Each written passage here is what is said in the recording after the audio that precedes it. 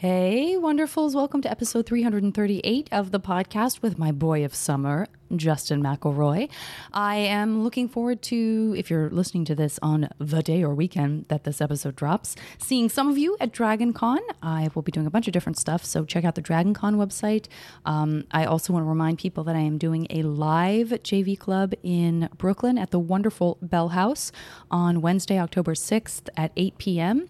I have already secured one guest, but I'm going to wait until I have some others so that I can do the formal announcement. But I can tell you I am very, very excited about who I have already confirmed. If you want, you can go to Twitter. I'm at Janet Varney, and the pinned tweet on my homepage has a ticket link. So just follow me at Janet Varney. Go to that easily clickable link and get yourself some tickets. Why not? Please enjoy this episode with Justin. I feel sure you will.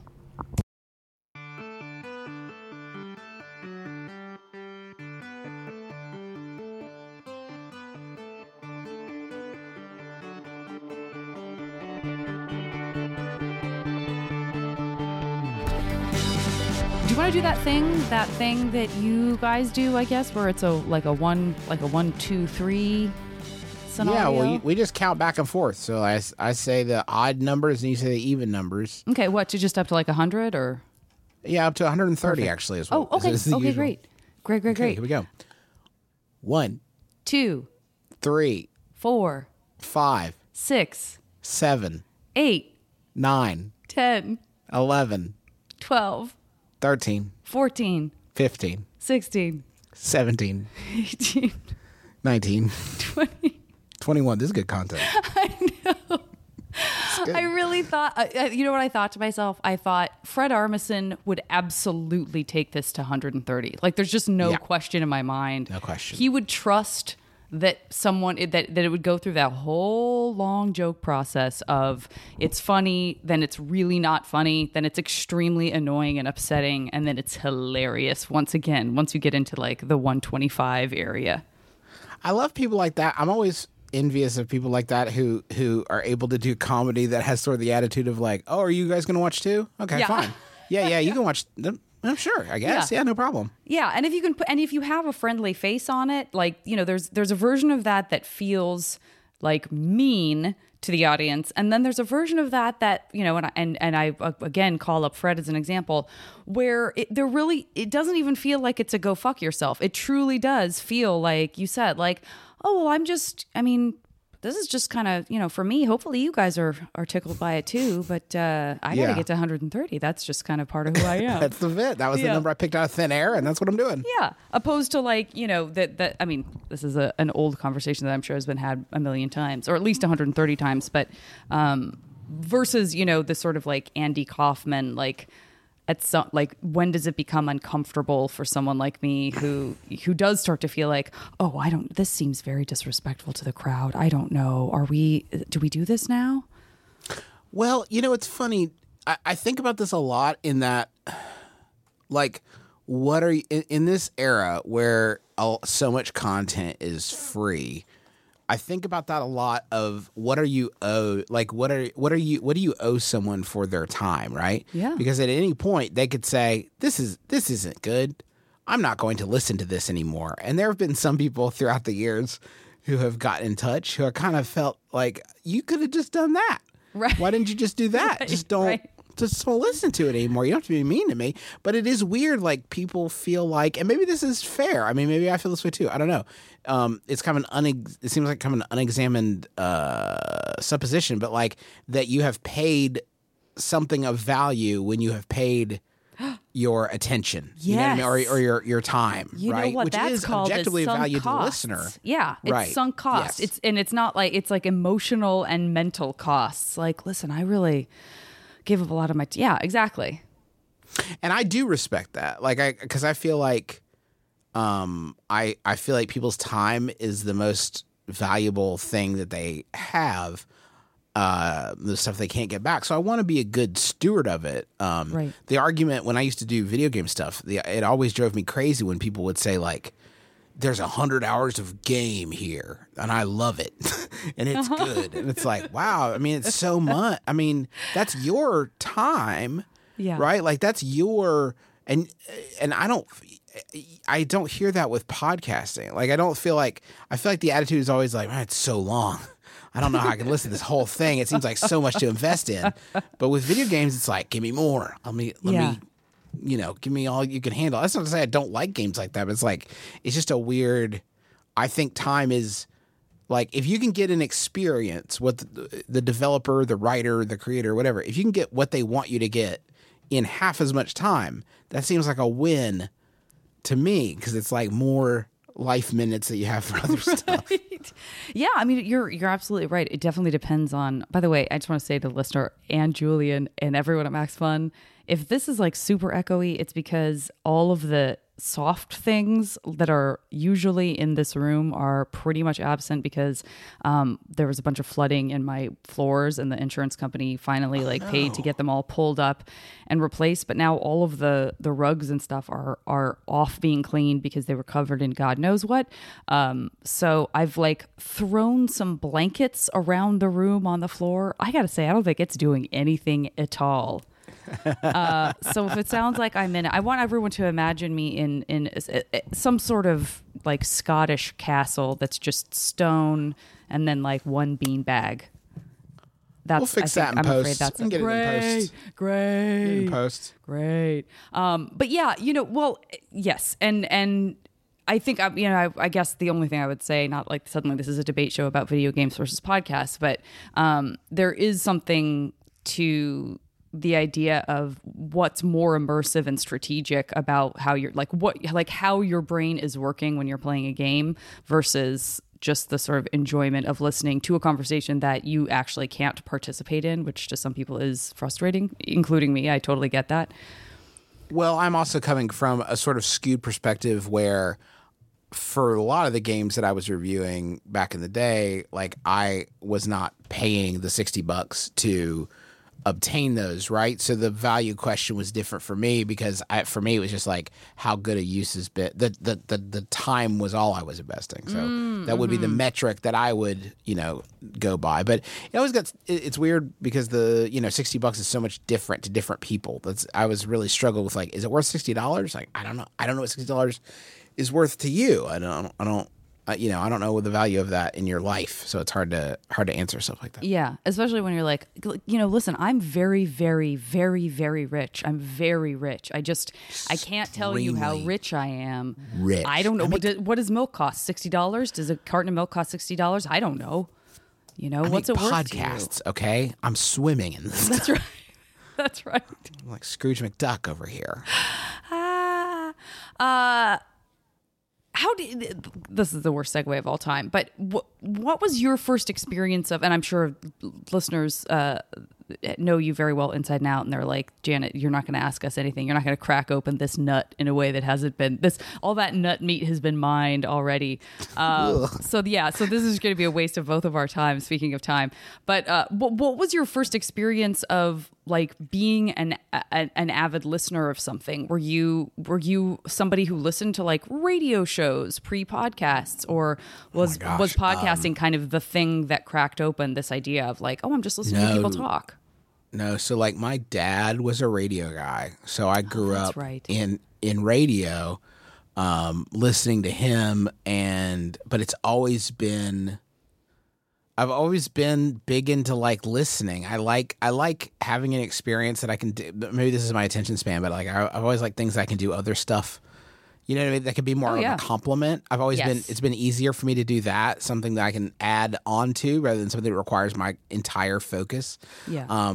When I was a kid, I can remember being at community theater play rehearsals, and I had a little radio that I would plug in on Thursday nights at 8:00. The college radio station WMUL would play Dr. Demento, and which is if you are young enough to not know, it may still be going, I don't know, but it was a novelty radio show, very, very long running, decades and decades. It's the guy that broke Weird Al and so many other people. And I used to tune into that every Thursday at 8:00. This is long before podcasts, but I think that even I was a pretty early adopter, even with I was listening to gaming podcasts before they were called podcasts. Like I was like downloading the MP3s and putting them on like my little MP3. I think it was like a River. Was the brand, but it was like I would like download like long audio stuff and listen to it. So it's always been. I mean, that's always been my favorite medium, and I think it's always been the one that seemed the most approachable, right? Because you could do it like I could see how to make audio. I could watch my dad do it. I could see the steps, and it was like not a complete mystery. As we branched out into other media, it's like I'm on much less sure footing because I don't know. Yeah. I'm much less accustomed to it. Well, what about this idea? And I don't know if you've been pitched this before, and I want you to talk to your family about this. But the other thing, it seems to me, based on what we've just discussed, that you're familiar with is community theater. So if maybe the McElroys just opened up a small community theater and just did like whatever plays a community theater does, be it, a Christmas Carol at Christmas, an Easter Carol at Easter. I don't know much about community theater. I've done a Christmas Carol. I've done. I just tell you, there's no profit in it, Janet. There's no money. That's not where the cash is. That's very surprising. That is very. Believe it or not, surprising. I actually like. We did I've been doing community theater almost my entire life. Like since I was 7, I was Winnie the Pooh in a production of Winnie the Pooh. And I really wish that you would have just said, I was Winnie in Winnie the Pooh. I was Winnie. Mr. Pooh. No one ever, people call him Pooh. No one ever just says Winnie. Nobody ever says silly old Winnie. Bear. Yeah. Everyone's favorite silly old bear. But I did that, and I've been doing it my whole life. And like, even as an adult, this was after I got married, before I had kids. My wife and I would direct community theater shows. That's where we met doing theater. So like it was pretty important to us. But I actually I fought really hard to direct a production of It's a Bird, It's a Plane, It's Superman, which I've wanted to do since I was a kid, mainly because I wanted to see it. Because it seems so wild that there's this Superman musical and like I couldn't see it. I didn't even know that existed. I'm very excited about this. It's a weird thing because no one does it, and they weren't doing it for a long time. Not because Superman isn't like cool, but because as written, it's like pretty dated. The music and lyrics are by Charles Strauss and Lee Adams, who actually did Bye Bye Birdie. Oh, nice. So like the songs themselves are good. There's one sort of breakout song called You've Got Possibilities that was sort of like a crossover pop hit. But no one does the show because there's like, it's kind of, there's some, I'll say racist stuff. I'll just go ahead and say racist stuff. Is it also misogynist, or is it mostly racist? Regular amounts of misogyny for the period, but extra amounts.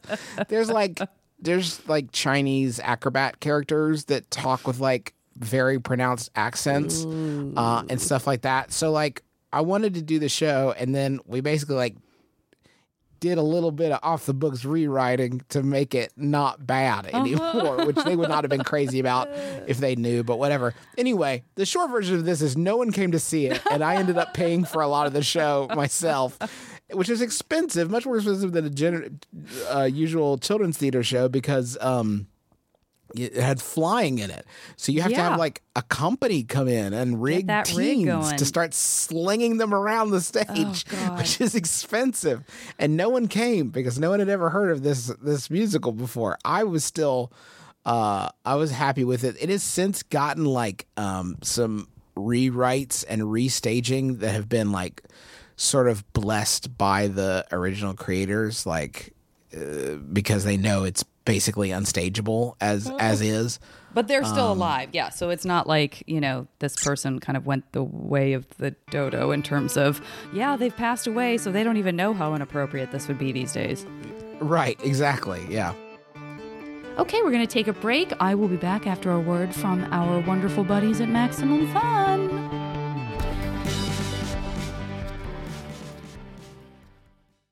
Listen, I'm a hotshot Hollywood movie producer. You have until I finish my glass of kombucha to pitch me your idea. Go. All right, it's called Who Shot Ya, a movie podcast that isn't just a bunch of straight white dudes. I'm Iffy Whitey, the new host of the show and a certified BBN. BBN? Buff Black Nerd. I'm Alonzo Duralde, an elderly gay and legit film critic who wrote a book on Christmas movies. I'm Drea Clark, a loud white lady from Minnesota. Each week, we talk about a new movie in theaters and all the important issues going on in the film industry.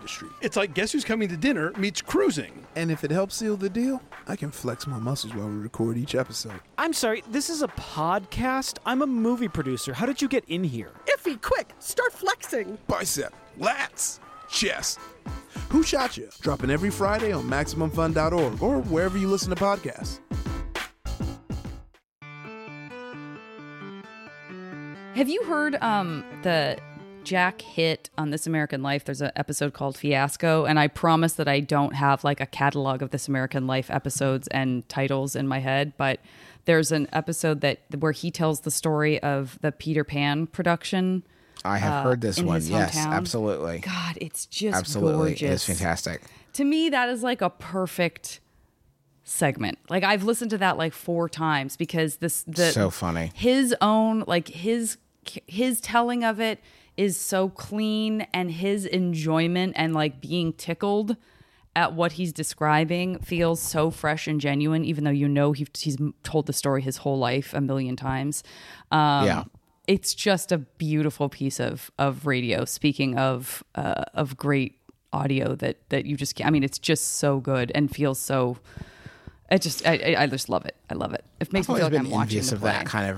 That kind of radio. I don't know how to do that. You don't know how to have edited, like a tightly edited, like handcrafted piece of like artisanal audio. Yeah. Exactly. Yeah. Yeah. I mean, I guess other than doing some iteration of other people's versions of that, I mean, I'm not out there. This is not gonna. Although, listen, maybe this is the first time where we just dived real deep into like little sound effects and like the thing that Radiolab does and a lot of other podcasts do now, where you'll start telling a story and then you'll sort of fade out, or you'll just stop because then I come in and I just continue your story, but I've sort of truncated it. Like you're like, yeah, I grew up doing, and then it's just me going community theater, where he also said he da da da da, and then it like goes back to a clip where you're like, it was so fun, and I'm like, next time McElroy, like there's just this all this sort of back and forth where it feels like you've created this symphony where your story is an instrument that just pipes in every once in a while. I mean, I have my soundboard plugged in that has a few sound effects that we can try out. Here's Paul Stanley yelling Toronto. Okay. Toronto! So we've got that we could rely on. Okay, well, let's first of all, I want to shape some quick pieces around what I know I have. Okay. So now that I know I have Toronto, that's good to know. Paul Stanley yelling Toronto. Okay. We have this. Now that's from the sitcom Seinfeld. What if you were the only person who pronounced it Seinfeld and no one had told you? I said Seinfeld. I know, but what if? Yes. But what if you were like? But what if this is from that sitcom Seinfeld? Like, oh, like the Seinfeld. Berenstein Bears, the Berenstein Bears. Okay, so we got the bass riff. Got it. And then I've got this clip from a Jimmy Buffett song. For a day, off to see the lizard. Off to see the lizard. He's off to see the lizard. Deja, deja, Yeah, off to see. Now I can't stop these, Janet. Deja, deja, deja. So long. For me, might work for you. The others were more stings than anything, and this is very fully formed. Song. I created that cue because we did a bit once about a line of marijuana vapes that Jimmy Buffett was making. So I created a segment called Off to See the Lizard, and I played that for it, and I just haven't had another use for the button. So that button remains. I didn't realize how long it would be, though. I hope Jim doesn't get litigious. Okay, here's my suggestion on that, and I'm sure he will get litigious, and what's worse, the other property that I'm about to name is going to be much more litigious and ruin you, but I would love to see a mashup on YouTube of you playing the quote unquote deja vu scene in the Matrix when shit gets real, when he's like, oh, deja vu, and she's like, what did you say? And then to have that playing as the music bed underneath, just to kind of heighten the stakes, to have that music playing underneath, that's really going to make it hit home that this shit is serious and their lives are in danger. Yeah. I think that would really help to mellow things out. They're doing a re-release. Maybe this is the moment to bring that cue in. The movie's begging for it. Yeah, that's basically George Lucas sweetening up the original Star Wars. This is going to be your version of sweet. Finally, somebody sweetened up the Matrix, made it a little more fun. Jesus. You can take the red pill, the blue pill, or the orange pill. Deja vu. Or that could be put into a musical underbed for the movie The Doors, starring Val Kilmer as Jim Morrison, because didn't he call himself the Lizard King? So then it could be like, I think so. Somebody, I'm sure there's some moment where somebody's like going down on him, where you could put that music in, and it would feel super right. Is that it? Those are my 3, or do you have many more? I mean, I have a total of 8, and not all of them are great. I mean, there's a rim shot. I mean, what am I going to do with that? Yeah. There's this very weird pre-programmed clip of music that came with it that's labeled intro, outro. Ooh. But it's very long. It's very generic and it's very long. And it seems wild to me that this is preloaded. This one is preloaded into the board, right? Yeah. So when I bought this board, which is the Roadcaster, this song was preloaded into it. And I don't know the use case for this. Like, if you're making a podcast, here's some theme music that's on this button. Right. Like, use this if you want. I don't know. This is your intro and outro cue. You can just use it if you want. Oh my God. That was preloaded. The rim shot. There's a cricket sound effect that goes on for 100 years that I guess you're supposed to fade out. There's this, which is always good. It's always fun. That one sounds so much like a person making that sound rather than like the original sort of trumpet. Yeah. Yeah, they don't have a budget for a real trombonist. I wonder, do we know the origin? Down. Do we know the origin of the rim shot and the like? Who gets to take credit for? Listen, it might be one of the guys who created the Superman show. Oh, okay. You get a band, right? The house band or the backing band, and there's someone up there doing comedy, and one of the guys starts to feel a little guilty, like, I'm getting paid for this. And I'm not currently playing my instrument. I've got to justify my presence here. And he just waits until he tells a joke, and he's like, you know what? Let me chime in a little bit here. Yeah. Let me kind of contribute to this with a little sting there. I mean, it does feel very organic, but like that, when you think about it that way, that really puts comedy in the hands of just some random musician who very easily, like, instead of a rim shot, it could be like like, it could be so long. So you gotta be comfortable. Yeah, gotta be comfortable with your guys. They gotta know. I'm very pleased at the idea that a drummer is like, just some drummer who felt guilty is the reason that we still have the rim shot even today. Or maybe he just decided he was gonna start a song and then lost his nerve. And That's then he enough looked around comedy. like, oh no, we're not doing this now? Oh shit, okay. oh shit. I misread this. Whoa. Oh, that also. You guys all promised that we were going to start at the same time, and then you kind of left me hanging. And then I'm sure the same logic holds for the horn going wah, wah, wah. That's probably the beginning of a very famous old swing song. And, in the moment of some stage work, some bits, when somebody did something and it was like, oh, I guess that was an abject failure, then that's what the horn person thought was the cue to begin just a new song. So they were like, wah, wah, wah, wah, wah, wah, wah. But then also that person was like, oh no, was I not supposed to? This is a very good question. We got to get a one of those researching podcasts to come and figure it out for us. Or just any podcast with an intern that gets barked at. Right. Which, have you guys ever had an intern?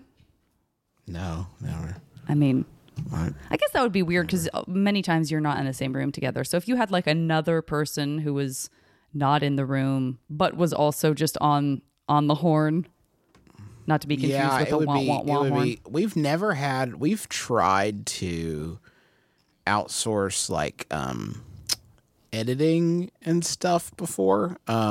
For my Bim Bam and just my brother and me, actually. We've tried to like outsource editing, and it's just like a very, there's a lot of art to it, and not just art like it sounds good, but art like timing wise. And we've never been able to really trust anybody to do it in the way that we're probably just, overly controlling, which would be fair.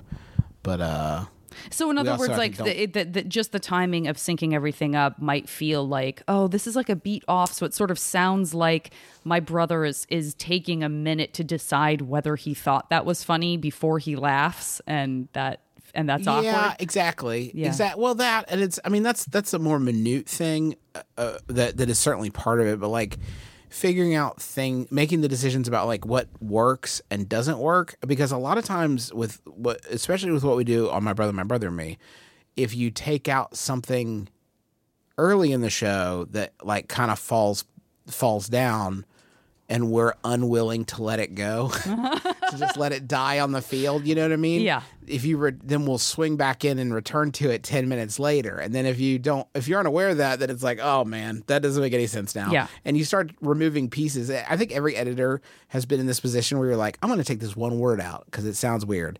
And then you're like, oh, wait a minute. Then the sentence doesn't make sense. Yeah. Okay, now the paragraph, now the past 5 minutes, okay, I've gone down a well. Well, that's what that's what shocks me about and what I have sort of just had a small taste of when I did this thing for IFC that I had written and created, but that we ended up using a lot of improv in, is, now add the idea of like doing that on camera and having a bunch of like fun improv-y takes where you have coverage of different people at different times. And then you and then you get into the editing room and you're like, oh, I have to stitch all this together. Like so-and-so said this one funny thing, but that only pays off if we use this exact take where like the boom is totally in the shot. Is it worth it? Like, oh, it was such a funny bit. I mean, I don't know how editors do their jobs. Certainly when it's on camera. Oof. We struggle with that so much, not in the editing process, thank God. We were not involved in the My Brother and Me TV show, but in the editing sense. But we really struggled with what you're talking about, like doing multiple funny takes. We struggle with that because we come from a background where like if something's funny, it'll be in there. Right. Like we're making an hour of audio every week for each show. Like if something works, it's in, and we're not going to agonize about it. So when we were doing the TV show, we would do like a take that seemed to work, and then our director JD Amato would want to do it again, and we'd be like, well, we can't do it again. We made all that up. Those are all the jokes that we came up with about it. Right. So we can't get back to the same place because we have no idea how we got there. Right. We can't repeat the things that we've already said. So it's like we have to do different, worse jokes. Yeah. And like it was very hard to get used to the idea that we had to be like professionals who would consistently, I mean, hats off to people who are doing that day in, day out and having to do multiple versions of the same thing, because we are not well equipped. And that wasn't something that anyone prepared you for. Like, well, here's one important thing that you need to know that's going to be very different from when you're recording audio. I guess we sort of, we went in pretty ignorant. Like, it is still one of the scariest times of my life when they turn on the cameras for the first time. And it's like, okay, make a show. And it's like, I am not in any way equipped to do this. This is terrifying. I can't. And what we were really, the multiple take stuff was not even the hardest thing for us. The thing that we most struggled with, and it's why you'll see almost none of this in the series, is where we had to stand like normal people and look into the camera and say, we're here and we're going to do this, and then walk into a place like normal human beings. Hours of like, why are you guys walking like that? That's not how you guys walk. Nobody walks like that. The first time we did it, I swear to God, Janet, we all marched. We're not even talking about it. It's just like, this is walking. This is right. This is how we walk. We walk this way. Come on. Let's walk in. I mean, that's a real thing, right? That's a real thing. And for someone like me, who's had like any long-time listeners to my podcast know that like when my brain broke as a late teenager, early 20s person who, well, I like to say was just too smart, because that feels better than saying like she went crazy.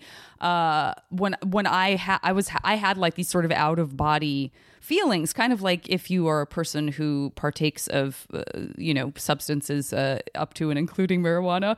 You know what? Not up to and including. Let's say starting with marijuana and far beyond marijuana, where you start to be like, oh my God, I'm aware of my tongue, or like, ew, what do I do with my hands? Right. Like that same sort of identity crisis, like existential, what is my consciousness, where does my brain fit into like telling muscles in my mouth to talk? That's like the same sort of panicky experience you can have on camera. So it's a miracle that I still even do performing, because that's sort of like, it sort of punches the same part of your stomach where you're like, where you really do like suddenly a camera's on and you're like, what have I ever done with my hands? What have I ever done? Where have I ever stored them? What have I ever done with them? And it's weird.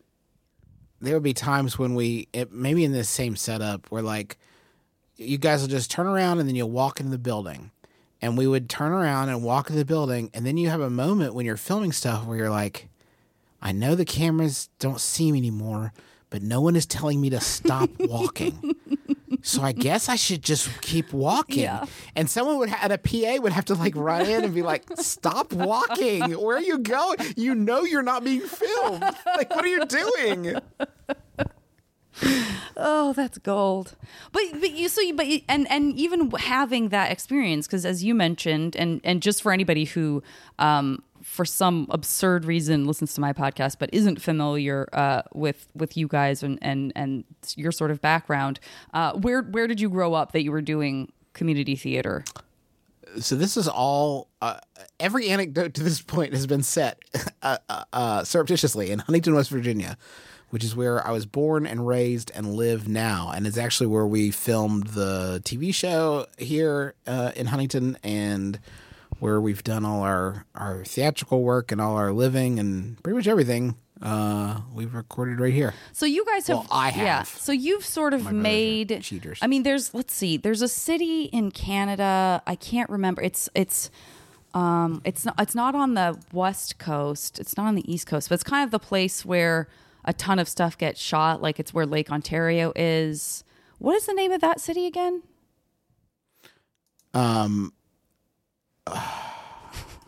You know, like, I know what you're talking. Like that's where everyone shoots stuff. Like when you watch sci-fi. Vancouver? No, the other one, the one that's sort of north of Chicago. Quebec? No. This bit is dying so hard. No, like if only there were an audio cue to like tell me what city it is. Toronto!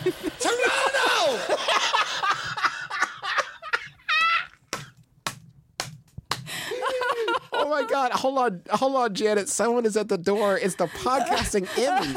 They just pushed. It has both of our names on it. It says most tortured bit. Oh my gosh, this is huge. Wow, we shared the honor. Man, this is wow. What a moment. Oh God! All right.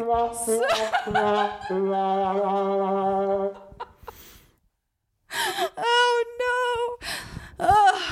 So my point being, you sort of put West Virginia on the map, in particular your hometown, and it's sort of the Toronto of West Virginia now. It was the belabored, excruciating thing The Toronto I was of West slowly Virginia dragging is the us best. both towards. Whew. It is. I will not claim any. I mean, I don't know if we've been successful in this, but it has always been sort of a side goal for us to. West Virginia is the kind of place where it has gotten a really crummy reputation and become sort of a safe place. And there's other areas in Appalachia that are sort of like this, but it's become like sort of the safe place to make the butt of jokes. And it is a place that has been, I mean, since its inception, really drained of value by outside interests. I mean, since the mid 1800s when it was founded, like outside interests have come and stripped it of coal and of all of its resources without any of that money staying here. Yeah. So what you just see all over the state is impoverished people that have been left high and dry by corporate interests and corporators that have come in and sort of taken everything away. And yet it's still kind of a place where it's like it's a good punchline for people, which has always been very frustrating for us, because it's like, this is where we grew up and it's not any different than any other, regular sized. I mean, there's 50,000 people here, like any other, like small sized American city. It's just like every other place, but it's a place that's like been through a lot and has a lot of character and has a lot of interesting people and fascinating culture and all this stuff. And so that was always something that was really important to us, was why we, making West Virginia, making it clear to people that West Virginia was something beyond just like poverty gags, that it was a cool place with its own identity. And what's been cool for me is that's actually started like before, like as I was growing up, there was a lot of, I think, shame in being from this area. There was a lot of embarrassment, I think, because it was the butt of so many jokes and so many poor assumptions were made of it. But you've really seen in the past like 10 years or so in this area, like people really embracing Appalachian culture as like, and owning it, you know what I mean? Yeah. And like all the cool stuff about it, like the sort of like funky spirit and the music and the like taking care of each other. West Virginians spend, statistically, we're the number one state in time spent talking to your neighbors. And that's like I feel like that's a really cool distillation of this area that like really like looks out for each other and everything. But that was something that was important. Like we wanted to help in a very small way, help sort of like reverse that media portrayal and do it. We actually had a hard time starting to film the show here because the last program that had filmed in Huntington, West Virginia was called Jamie Oliver's Food Revolution. Or as people around here call it, Jamie Oliver's Fat City. Oh, no. Because it was the highest obesity rate in the country, I think, for the city. I don't know if we're still number one. Maybe Jamie fixed it.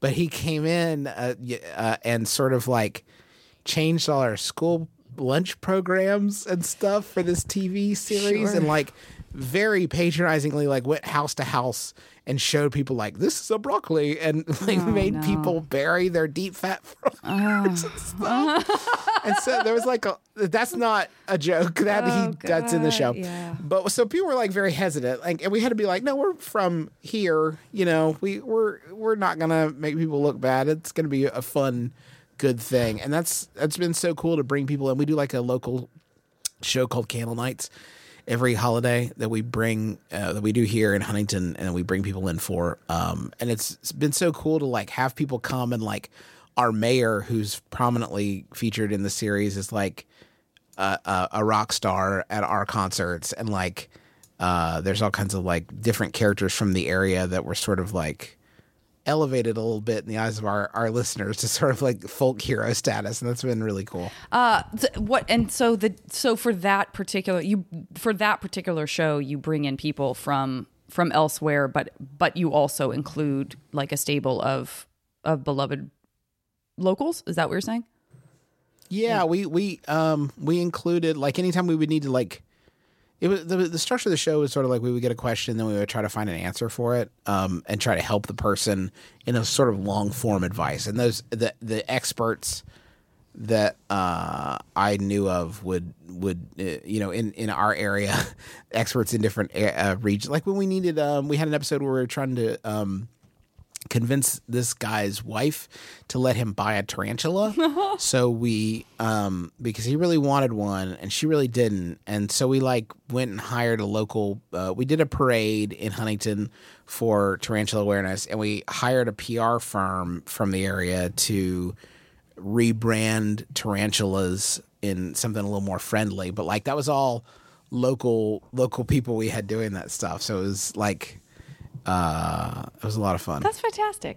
This is what I want to say quickly about West Virginia, which is that while I absolutely agree and recognize that everything that you're saying about its reputation and stuff, it is out there. I will say that I wonder if that's something that is still maybe more regional within the South and the sort of getting up into the Northeast, but because I'm from Arizona, and I would say that that is not something that I ever heard really about West Virginia. I sort of understood it growing up as what you describe people embracing now. Like I really do think, and I don't know if it's because like because the wonderful author Barbara Kingsolver has a great love of the Appalachian Range, and that, you know, I grew up listening to, you know, some bluegrass because of my parents and stuff like that. But I actually grew up thinking of it as, yes, absolutely. The whole coal mining industry is like, you know, it's so fraught, and there's a tremendous amount of tragedy there, truly. But I never thought of it as like a backwards place. Whereas I feel like maybe there are other places that very negative stereotype was sort of thrust upon me. Like it would be like, oh, Alabama, you know what I mean? Like maybe that's sort of what, or something, you know, some other state. But when you live on the West, in the West, especially not in like the, you know, the super cosmopolitan West, like on the coast, but in a place like Arizona, there's so much nuanced stuff that comes from, I mean, even like the Civil War, like nobody talks about the Civil War in Arizona. You know what I mean? Like there was just, that was a thing you read about in history books, but there was nothing real about it. When you're a kid, there's nothing real really about the Civil War. You're like, oh, people before us fought, but anyway, that didn't happen where we are, you know? And so even for me, just going to, I've never been to West Virginia, but even just being, I was in Virginia just about a week or two ago. And so close. Yeah, so close. And just a little bit to the east. Oh, really? I guess I hadn't done the math on that. No. No, sorry. To the west. You have to go west from Virginia. I meant you were a little bit to the east from me in West Virginia. Yes. I did not mean, if you had gone east, you would have been in the ocean, which would not have been great. Or in Maryland, I think. or in Maryland. But yeah, I was so, I mean, I've spent time in like Georgia and Florida. There's so many places in the South that I've not yet been, and I had never been to Virginia, and I really, really felt like I almost felt like I was in a different country, not like in a good way, in a way that was like it was ironic that the thing that made me feel the most like an outsider, like almost as if I was in a different country, was the thing that is the most quintessentially historically American about a place like Virginia, which is that it's so closely tied to the Civil War. And that's West Virginia, of course, was formed to avoid being in the South. I mean, it was formed specifically to be a part of the North, yeah, right. So they wouldn't have slavery, and that's mind blowing. Of course, people tell you more complicated than that. Yeah, well, no, yeah. I mean, just to boil it down, but that's why I get super mad at people around here who have Confederate flags. I want to flip out and smash their car windows. Yeah. It drives me crazy, crazy. Whereas any other place, I don't care if you're a backwards any other place you salute the Confederate flag, just not in West Virginia. Exactly. I mean, at least have the dignity to recognize that is the one flag that you should not be down with. That's right. Here in West Virginia. That's right. But yeah, so I don't know. I have and maybe it's the age I am too. Like maybe I wouldn't have had that same fascination and sort of awe that I have now, being in a place that's so rich with American history in the way that Arizona is very, very, very rich in sort of Spanish and Mexican history and culture. And so I'm very familiar with all of that, and that feels very much like home to me. But yeah, the whole like just seeing Confederate graves, I have to I sort of have to have a new relationship with what that all means in a sense, which is kind of embarrassing for someone my age, but what are you going to do? So I guess the Civil War did happen. I guess I'm not a denier anymore. Yeah, as far as I know, yes. I mean, I Yes. can't prove it, but I guess I believe it was real. Janet Varney is no longer a Civil War denier. She admits. It's a big deal. It's a big deal. Yeah. But Very civil though, which I appreciate. oh yeah. No reason for it not to be polite. Thank you very much. Was that something that when you were growing up in school and stuff, was that something that was like was a huge part of your curriculum, and kind of did it get sort of woven into a lot of your experience just growing up there? We had a algebra teacher who was a Civil War reenactor. Oh, great. And it was one of the very greatest things you could do this is in middle school. And one of our favorite games was to ask him a question about the Civil War and completely derail the class. Oh, So we ended up like hearing more about the Civil War than we could ever hope to know, and more than we ever heard in history class, because at least he wasn't advancing the math lesson. So, like he wasn't getting to the homework part. And so we would just trick him into monologuing about the Civil War and just sort of, I'm assuming, space out for a little while. Sort of disappear into it. How does that even come up with respect to like anything algebra related at all? Like how? Like Zero. I mean, I don't No know how connection. you casually toss something in that derails him. But, I mean, nothing. Yeah. Like literally, like, hey, Mr. Sheets, unrelated, but what was the role of Harper's Ferry in the Civil War and its sort of strategic importance? Can you just kind of run through that real quick? Do you feel like did you retain any of that, or was everybody just so tickled that you had successfully derailed him that also that information was not seeping in any way, shape, or form? I don't feel like I successfully retained anything until like middle of college. Of all education. Yeah. Let me, Jen, do you have period? This is going to be a weird question, but like when you look at the whole sum of your life, right? Yeah. Do you have a period, or maybe it's like a turning point, a certain moment, or like do you have gaps where you're like, what was I doing? Like, what was I don't remember like making the choices that got me to that point. Yeah. And I don't feel like I retained any of it. Like I became an acting and directing major with, as far as I can remember, like no thought about what I would do with that or why I was doing it or why I would go to the school I went to. I don't remember having any cognitive thought about anything relating to my future until like my mid-20s. Yeah. I don't know that I can. I mean, I don't know that my amnesia extends quite that far. But I absolutely have stuff like that where I don't remember my logic. I don't, whereas I feel like I have some more crystalline moments where I do remember, like I certainly remember the exact moment I realized I could just drop out of college. Like it was a literal late night epiphany. I mean, I really was like having trouble sleeping because I had a ton of homework. The first semester of my junior year at NAU in Flagstaff, and then I would like in the middle of the night I was like I sort of woke up and was pacing around like with anxiety, and then all of a sudden I just realized, well, what if I just dropped out? What if I just dropped out? No one is going to stop me from dropping out. No one can stop me. I could just drop all my classes. Like I don't have to keep doing this. Yeah, I think it's that moment. Maybe it's that moment of like taking agency in your life, like realizing that like, oh, I need to be sort of the one who's choosing this stuff because no one's sort of picking it for me. I had that when I was in college, I auditioned for, like I said, I was a theater major, hadn't gotten any like leading roles or anything. And I auditioned for a like class staging of Godspell, and I didn't get any solos in the show or like a part to speak of, right?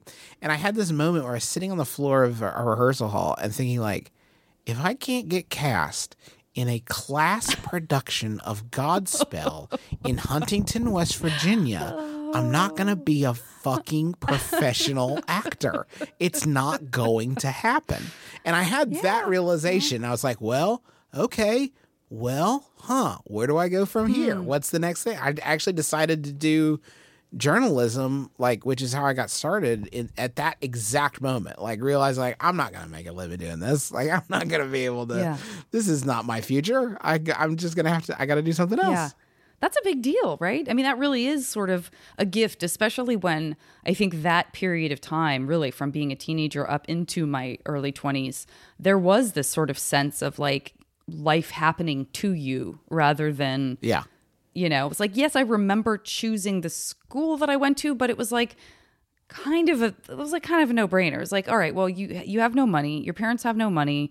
You're smart, but you didn't do a bunch of extracurricular stuff like in anticipation of needing to get like a full ride to Stanford or anything like that. Like I wasn't focused or directed enough in that way. So it was like, and then it was like, I want to leave Tucson, and I was just a good enough student to get a scholarship to an in-state school, and I hated hot weather, and Flagstaff was in the mountains. So when you sort of when you really boil it down, it was like, I mean, was that free will, or was that just like, of course that's where you're going to quote unquote choose to go, you know? And so up to there are those moments where something feels like an actual clarity rather than, and then all of a sudden I realized 3 years had passed and ...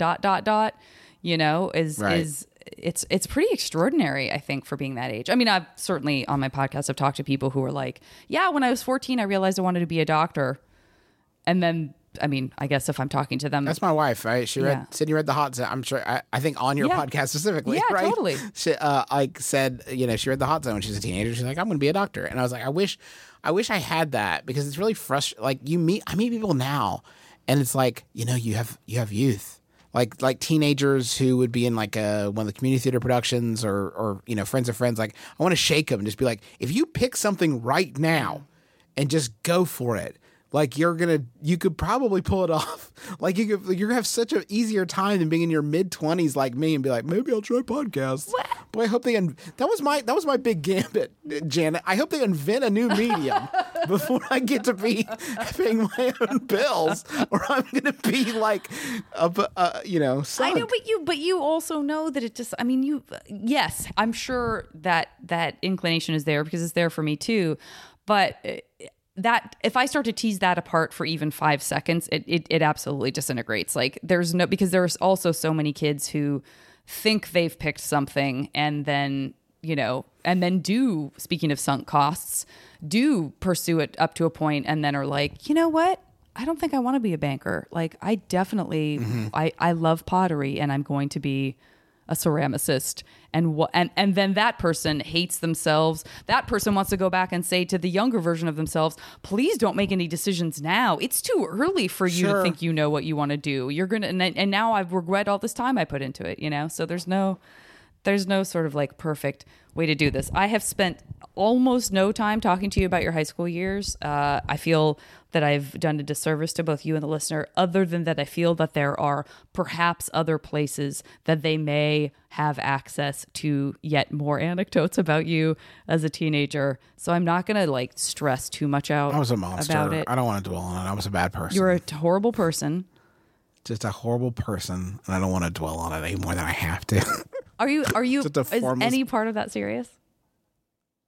Not at all. I only say that because your brother Travis actually did think that he was kind of a shit person. So that was like a weird meta moment of like, well, I don't know. He did. Think I don't think I have. I mean, I think I was just sort of like formless. You know, like I didn't have like. I don't know much about myself at that time period. I was living a very unexamined life. How's that? Like I would like go to, you know, I went to school and I was just like. I would wear sweatpants and a t-shirt every day.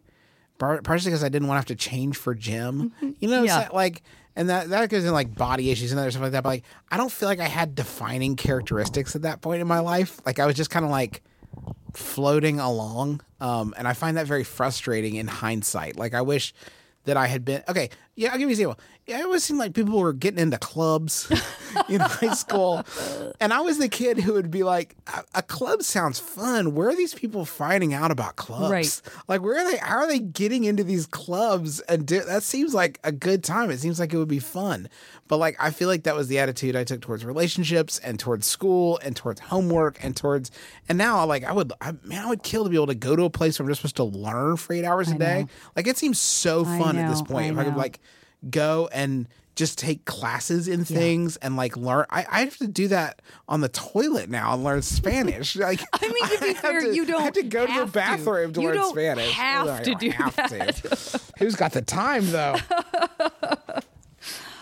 When you say clubs, I just want to clarify. You mean like people getting into nightclubs or people getting into like chess clubs and debate clubs? Like Key Club. What's Key Club? I don't know, Gotcha. but there was a bunch of people in it. Yeah.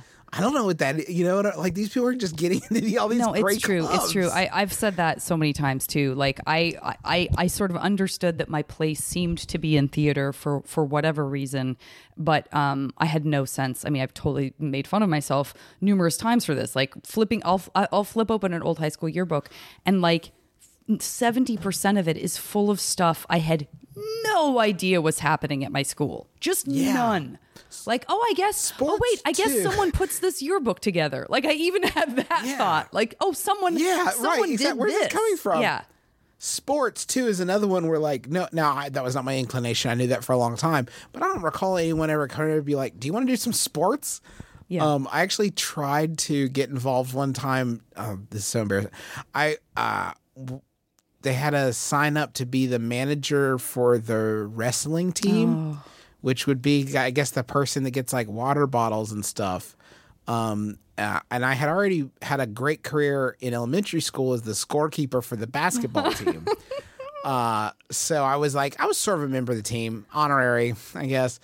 And I went to the tryouts or the meeting where you came if you wanted to be a manager for the wrestling team. And the wrestling coach actually told me that was only for girls. Only girls were managers of the wrestling team. And why didn't I just join the team if I wanted to be involved because I was a boy?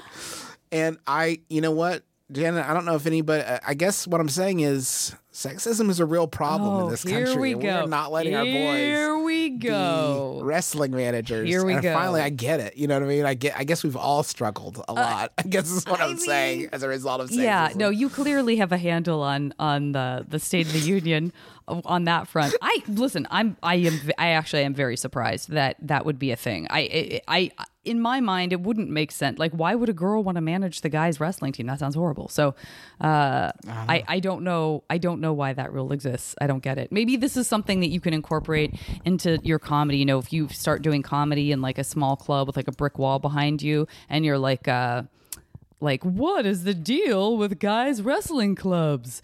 I mean, it's a guy and he wrestles, but then the girl has to manage it. You know what I mean? Like a Seinfeldian kind of thing, Right. where there's like some sort of sting afterwards. Like you kind of do your joke, and then there's like a transitional music kind of that would like take you to like the next scene of like your set, you know, or your A little better.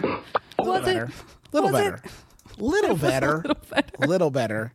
It was a little better. It was a Little better. I'm so not used to, because I work with my brothers predominantly, I'm so not used to other performers setting me up to do the punchline. I'm used to people just sort of like fighting each other, to stepping all over each other to try to do their great joke that they came up with. I'm not used to any sort of collaboration. Oh, it's time for a quick break. I will be back after a word from our friends at Maximum Fun. Hi, I'm Dave Hill from Show Business. And while I'm not from Canada, my grandfather Clarence Vincent Blake Sr. was, and he wouldn't shut up about it. My grandfather moved on to that great penalty box in the sky way back in the 80s. Still, All these years later, I can't help but wonder, what do we really know about Canada and its people? Which is why my friend Chris Gersbeck and I decided to make So, You're Canadian. Brand new podcast from the Maximum Fun Network, on which I attempt to get to know our neighbors to the north, one Canadian at a time. Coming to Maximum Fun, August 27th. And I'm not sorry. Okay, I want to get into this MASH game with you. I think that what feels like a natural place to start for me is for you to please give me 3 high school clubs that you can now be a member of. And it's not like, hey, this creepy guy's in our high school club. It's like, oh no, this is a group of adults who are doing this thing in this club, but it is a club that more likely would exist in a high school under normal circumstances. Beta Club?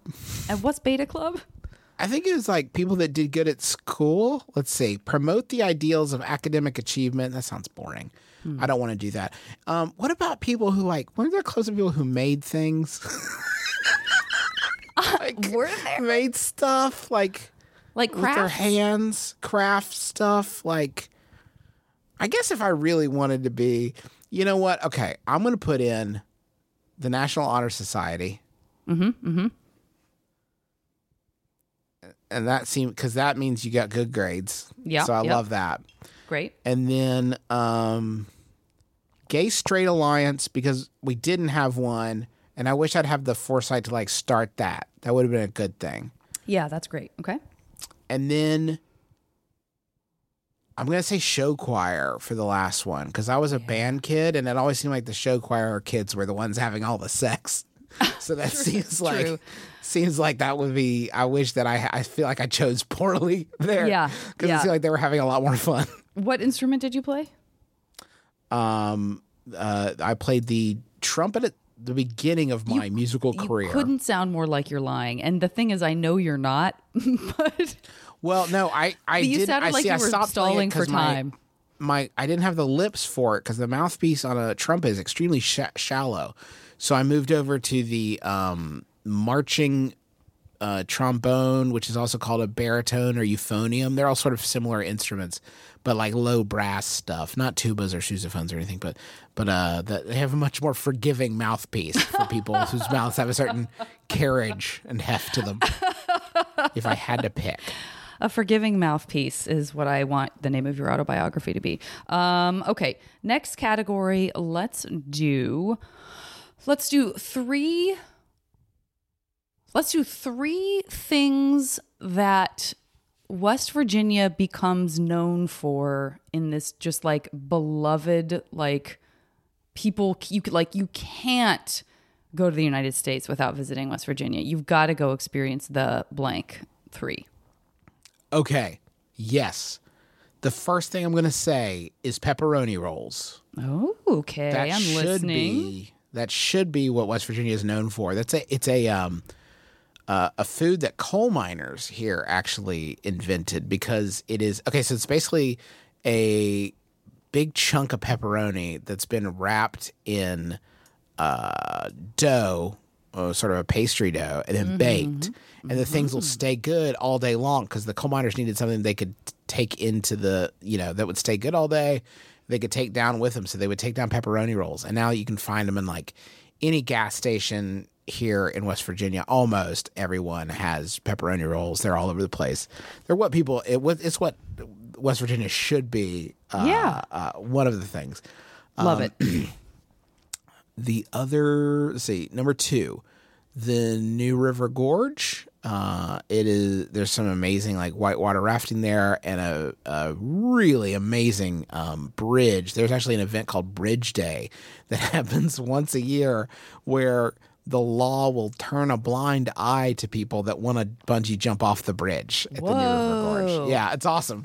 No, it's not legal, but I love a holiday where it's law is suspended. We're just not gonna one day. That's called the purge. Right, exactly. That's one amazing. day you can Bridge Day. Bridge Day. There's bungee jumpers. There's also base jumpers. Just this one day, everybody jump off the bridge. Oh my God, that's extraordinary. the last would probably be, God, there's so many to choose from. The Trans-Allegheny Lunatic Asylum. Not a PC name, but folks, it was built a very long time ago, and that's what it is called. Yeah. It's no longer functioning, but it is the largest freestanding stone structure in all of America, second in the planet after the Kremlin. It is a massive, yes, it is a gigantic building in Weston, West Virginia. That is, they do, every year there's a haunted house in the asylum. I got to go like to this. I don't know why I haven't done this yet. This is amazing. Ghost tours where they will let you spend the night there with like flashlights and stuff. And hang out overnight. It is first off, just looking at it is absolutely stunning. I mean, the thing is massive, and it is a terrifying place. I mean, just like looking at it is horrifying. I mean, if you even like in bright daylight, looking at the Trans-Allegheny Lunatic Asylum is terrifying. But has stuff been shot there? Just out of curiosity. You know, I don't know. I mean, you have to assume, right? Every other area in this, every other building has been searched for ghosts by the History Channel. You'd think they'd get around to the Trans-Allegheny Lunatic Asylum eventually, but I don't know. Not off the top of my head, I don't know. But it is a wild place. So those would be my three if I had to pick. Okay. Let me ask you this as my next question. I feel that this is tying together both A Christmas Carol and the Trans-Allegheny Lunatic Society. I just put society. Hey, listen. Does anybody want to be vice president? Just the society. That's quite. I mean, that's a wonderful, weird mistake I just made. I think it sounds fun. So you have to spend the night in the lunatic asylum. And you can be visited by 3 ghosts of your choice. So it's not like big concept ghosts like dumb old Charles Dickens. It's not like the Ghost of Christmas Past. We're talking about a very specific ghost of a specific person from the past, could be as recently as yesterday, but anything in the past. 3 ghosts. Who are they?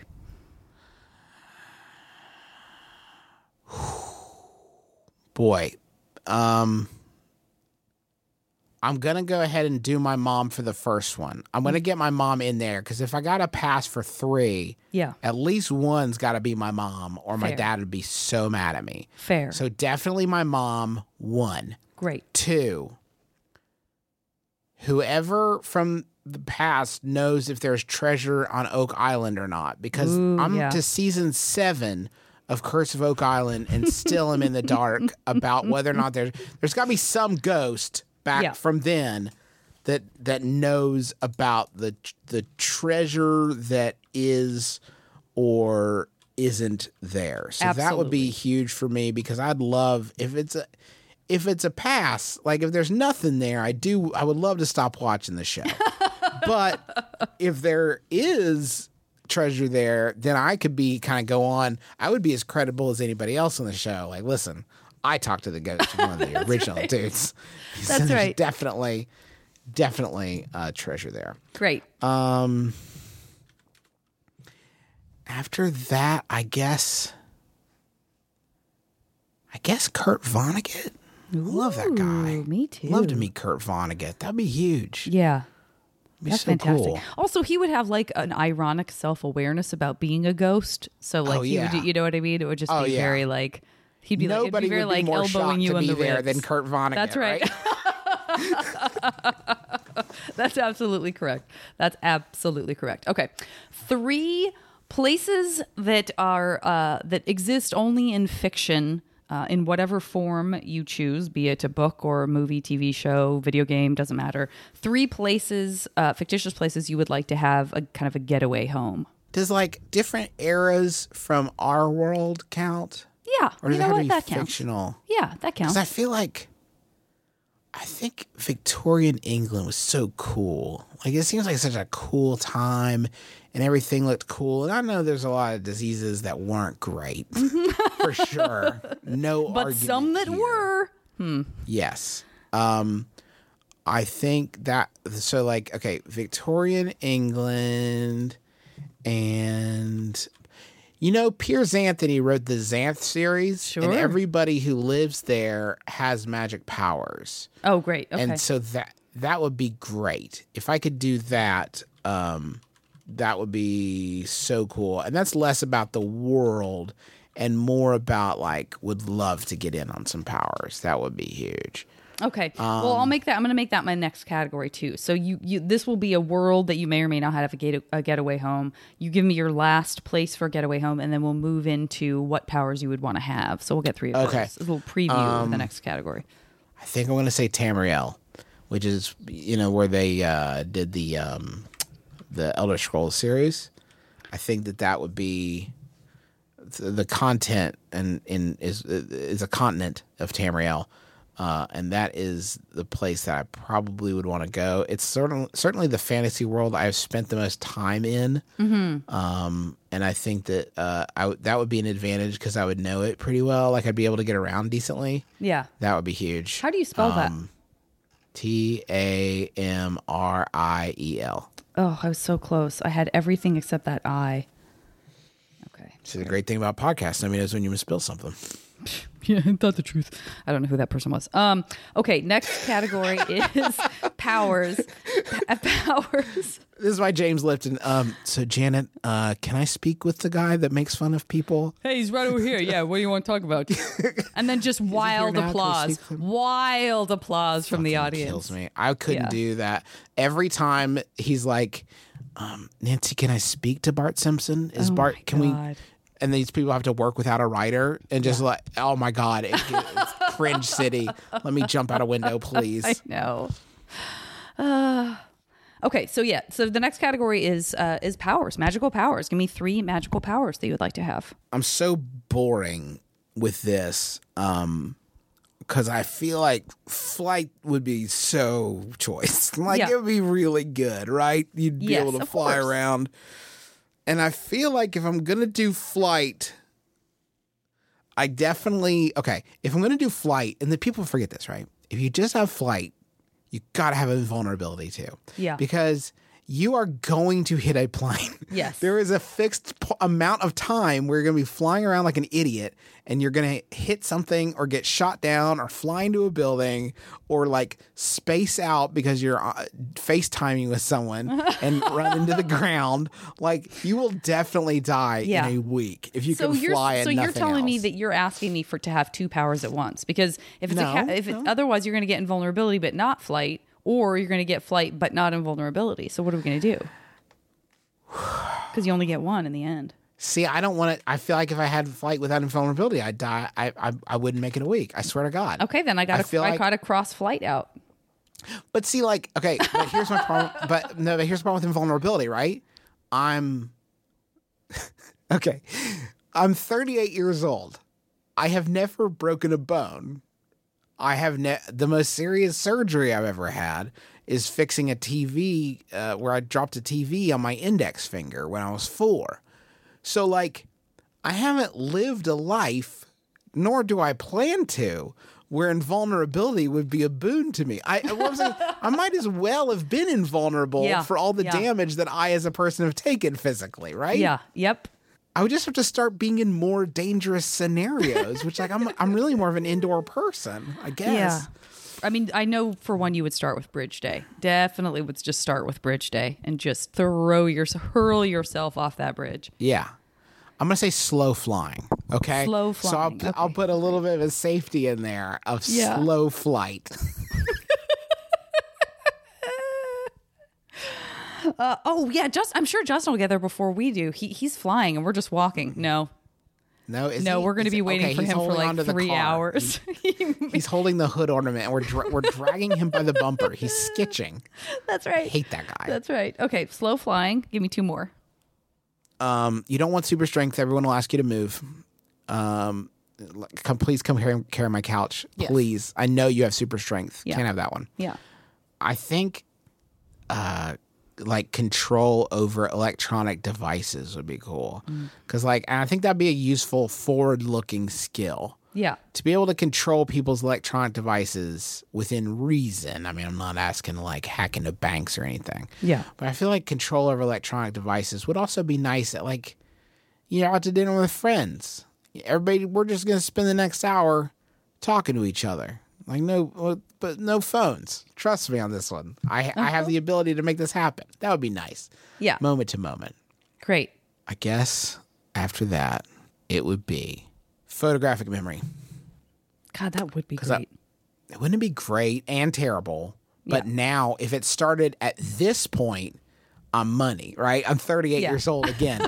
If my photographic memory starts now, I can be very deliberate about the things I expose myself to. That's right. Encyclopedia Brown. Right. There's an actress that played her named Laura. That these are just Laura the Bridge, mildest which I still remember. versions of magical powers that anyone has ever wished for. Janet, like I've seen Black Mirror. Yeah, I've seen all this other stuff. Like it's hubris. It's hubris to try to get one of the biggies. It absolutely is. It absolutely is. I don't disagree. I'm a little slow flyer. Okay, next category, 3 foods that in this reality are either too bad for you or bad for the environment or, just make you feel sick after you eat too much of it, even though you wish you could keep eating it, or just someplace, it's food that you had that's somewhere very far away that you can't just easily access. All of those things fly out the window. You can have slow fly out the window. You can have whatever you want in perpetuity, snap of your fingers, and it's not bad for you. 3. Food genre or specific food item? I'll go with either. Because cereal is, huge, and I still eat cereal. On like if I'm having a little treat, kind of treating myself. Yeah, I'll still eat it from time to time. But that would be, I would eat it for every meal. There were times in high school when I did. Yeah, I know. Which is how I got here. So I think cereal would be definitely like number 1. Great. The next one would be Taco Bell, because if I could remove the after effects of Taco Bell, that would be great. Yes. Because it's very gnarly and it hurts your body in a pretty major way. And it's one of the few foods where your body's like, this is bad. Yeah. What you've done to me right now is something you're going to pay for later. I need this out of my system as quickly as possible. Just like, how asparagus is the one food where because it changes your pee smell, it's the one food where your body's like, oh, nice. Good job. Yeah. This is a little reminder that you did something good. Taco Bell is like the inverse of that. It's your body saying, please don't do this again. I can't believe you've done this. Yes. You've hurt me terribly. Yeah, that's a perfect thing to pick for this category. Yes, Taco Bell. What's your 3rd? My 3rd would be breadsticks at Fazoli's, because they'll just keep bringing them to you. And I feel like that would be amazing if I was like, actually, I got this thing from a podcast I was on where I can eat as many of these as I want, and there's nothing you can do about it. So just keep bringing them. Yeah, that's great because you not only get breadsticks, but it sounds to me like you got excited about just ruining their day on some level. With just your overall smugness. Okay, so next category is all due respect to your wonderful wife, alternate universe, romance, sexy hangout times, character, actor, fictitious cartoon, like there's an actual real cartoon. I think that might have been a little redundant. Anybody from any era, living or dead, real or unreal. 3. Okay. Oh man. Okay. This is so tough. Okay. I'm gonna go. Okay. I'll go early. I'll go old school. Okay. First crush ever in life was okay, so Encyclopedia Brown? Mm-hmm. Okay, so he had a friend that always worked with him named Sally Kimball. Yeah. And in the short run TV show of Encyclopedia Brown, there's an actress that played her named Laura Bridge, which I still remember because the first time I was ever like, oh man, I really like this girl, which is like so weird that specific thing. Okay, so that's A. Great. 1. Laura Bridge, specifically As Sally Kimball. Beautiful. I don't know Laura personally. Yeah. I can't swear for her as a person. Never did anything after that as far as I know. Next, Winnie Cooper from Wonder Years, for sure. Not to be confused with Winnie the Pooh. That's why no one calls him Winnie, because everyone would think that it was Winnie Cooper. That's true. That was a show I watched with my dad, and that show, like, for those of us who watched it, it just shattered your heart and like put it back together every episode. Yeah. And that music that they play whenever he sees her, it's like dun, dun, dun, dun, na, na, na. Dun, dun, dun. The third one that I can, I don't know, the boy, this is so tough. I'm gonna go. Oh man, this is tough. I know, it's like there's so much math that I'm running in my head. Well, yeah, and the problem is when you start thinking math, all of a sudden the Civil War trots in instead of where the math should be. Yeah, they're all. You know who I'm going to say? I'm going to say Leslie from Bridge to Terabithia. Oh, because okay.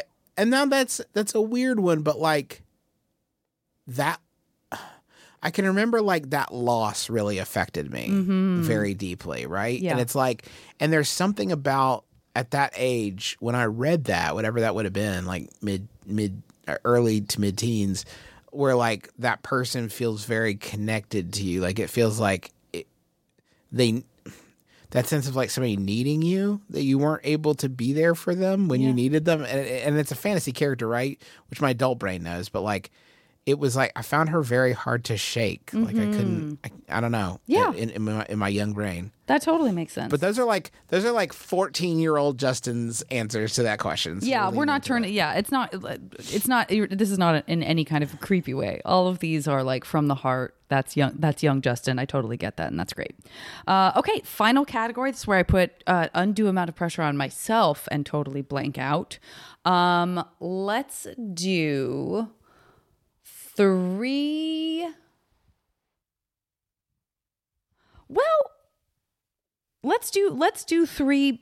How do you feel about the idea of being able to time travel in a safety bubble? So that, because you mentioned the sort of Victorian England having an appeal. Are there places in time, whether it's a broad era or this very specific incident, that you would like to be able to travel to and sort of observe without changing any? Because you can't change anything, right? But you're also not going to get one of those terrible diseases. Well, that's the question, right? Am I? No, you're Am I totally going to get one safe. of these diseases? Totally safe. Nothing bad can happen to you. Totally safe. Yes. So 3 time periods. Yeah. Okay. And I can't impact it, right? You like, can't I can't impact actually it. It's do anything. just I just about want to like scope seeing it, witnessing. Yeah, maybe you're solving an age-old mystery. Maybe you're, just watching like somebody kill a dinosaur. Nope. That's Can't not go a back thing and that kill happens. a dinosaur. Yeah. Don't think that would work. Yeah. But you know what? If you were going to go back and see a dinosaur, there's a song that would actually work very well with that. For a day, off to see the lizard. Off to see the lizard. We're gonna pot it out. I was going to say you definitely don't want that to keep playing. Right. So I would go with first would be probably like 40s America, but not any of the war stuff. Yeah, I don't just the want to good do times. any of the different war stuff. Just the fun stuff. I love that era of music.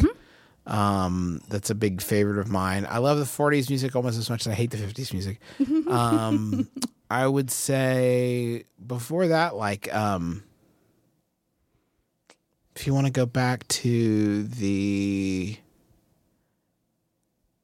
I guess like medieval would be cool, just to kind of see how unromantic it actually was. That would be a kind of fascinating time to be alive, because it's like, I don't know, the Middle Ages and I mean, like, so bad for medicine. We actually got like it's one of the rare times where we got worse at it for a little bit. Right? Like we forgot stuff that we knew before. It's so crazy. And actually got actively worse. It's a wild time. Yeah, yeah. And I think it would be so cool to be alive in the. Now, this isn't that far removed, but sort of it at the time period in the 70s when like National Lampoon, SCTV, and Second City and SNL were like all getting started or at their peak for different ones. It's like such a wild time in comedy specifically of like so many people who are just giants now, all in a room goofing around and coming up with stuff. I think would be amazing. Like I would love to be in that world. It would be fantastic. God, that's great. I that's now my new answer because I hadn't thought about that, but you've just blown my mind. That's absolutely correct.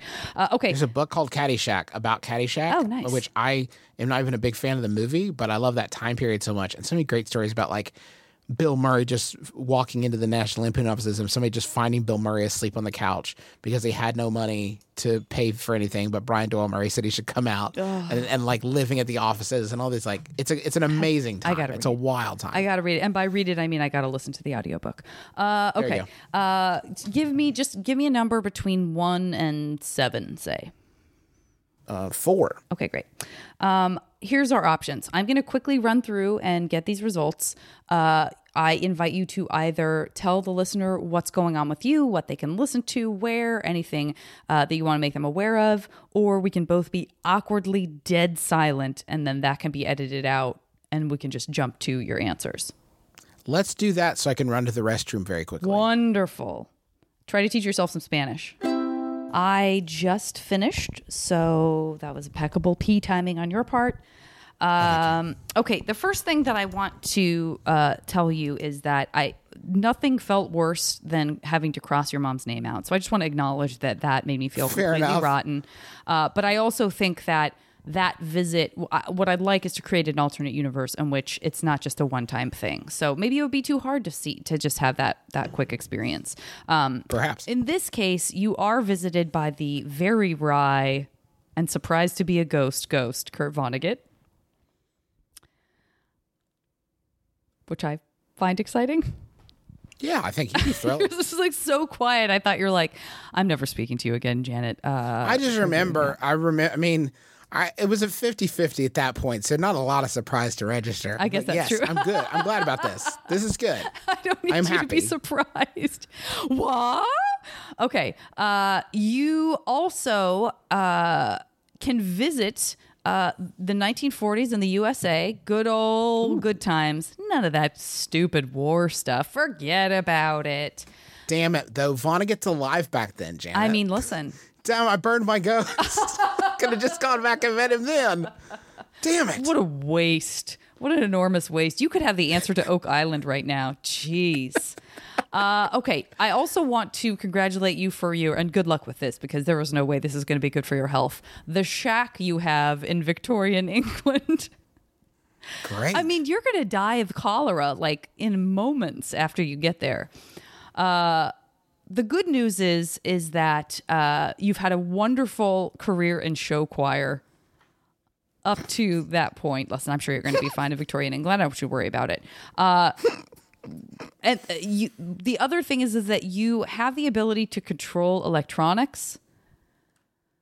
So while that doesn't allow you, from the sound of it, to do anything big, you can, I guess, turn people's phones off for them. It's still not clear. Perfect. Exactly what you're using that for. Make them download my podcast. Make them listens? download your billion podcast. Listens? 100%. Yes.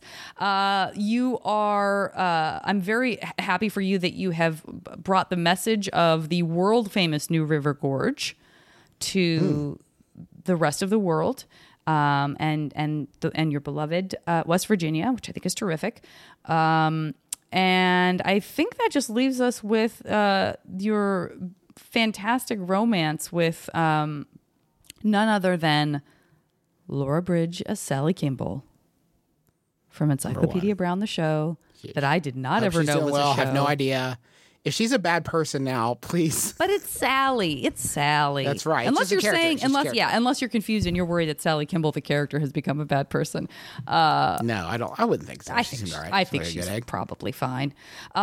So that is your 100% guaranteed fictitious MASH future show choir, Victorian England, New River Gorge, Kurt Vonnegut, Control Electronics, USA in the 1940s, unlimited breadsticks, and Huge. the wonderful Sally Kimball. I've never recapped all of those things before. I don't know why. I felt like I had to go through and list them all off again.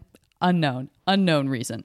The only thing that is left for us to do, and by us I mean you, is to try and spontaneously sing some snippet of the Don Henley song "Boys of Summer." I can feel you here in the shadow in the sun. After the boys of summer are gone.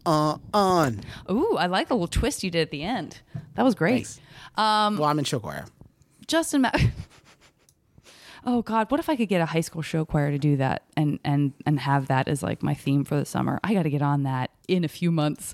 Justin, thank you so much for doing this podcast, for being a boy of summer, and for being an all around delightful person in podcasting in life. Thanks, Jan. And this is no problem. It's the least I could do. Wow, if you could have done less, you would have. That's really appreciated. Yeah. Okay, great. Please say hello to your wonderful family for me. I will. And the rest of y'all, I'll talk to you next time on the podcast. The show is recorded by me and edited by Julian Burrell. And as always, the JV Club theme song is Back Before We Were Brittle by the amazing Say Hi.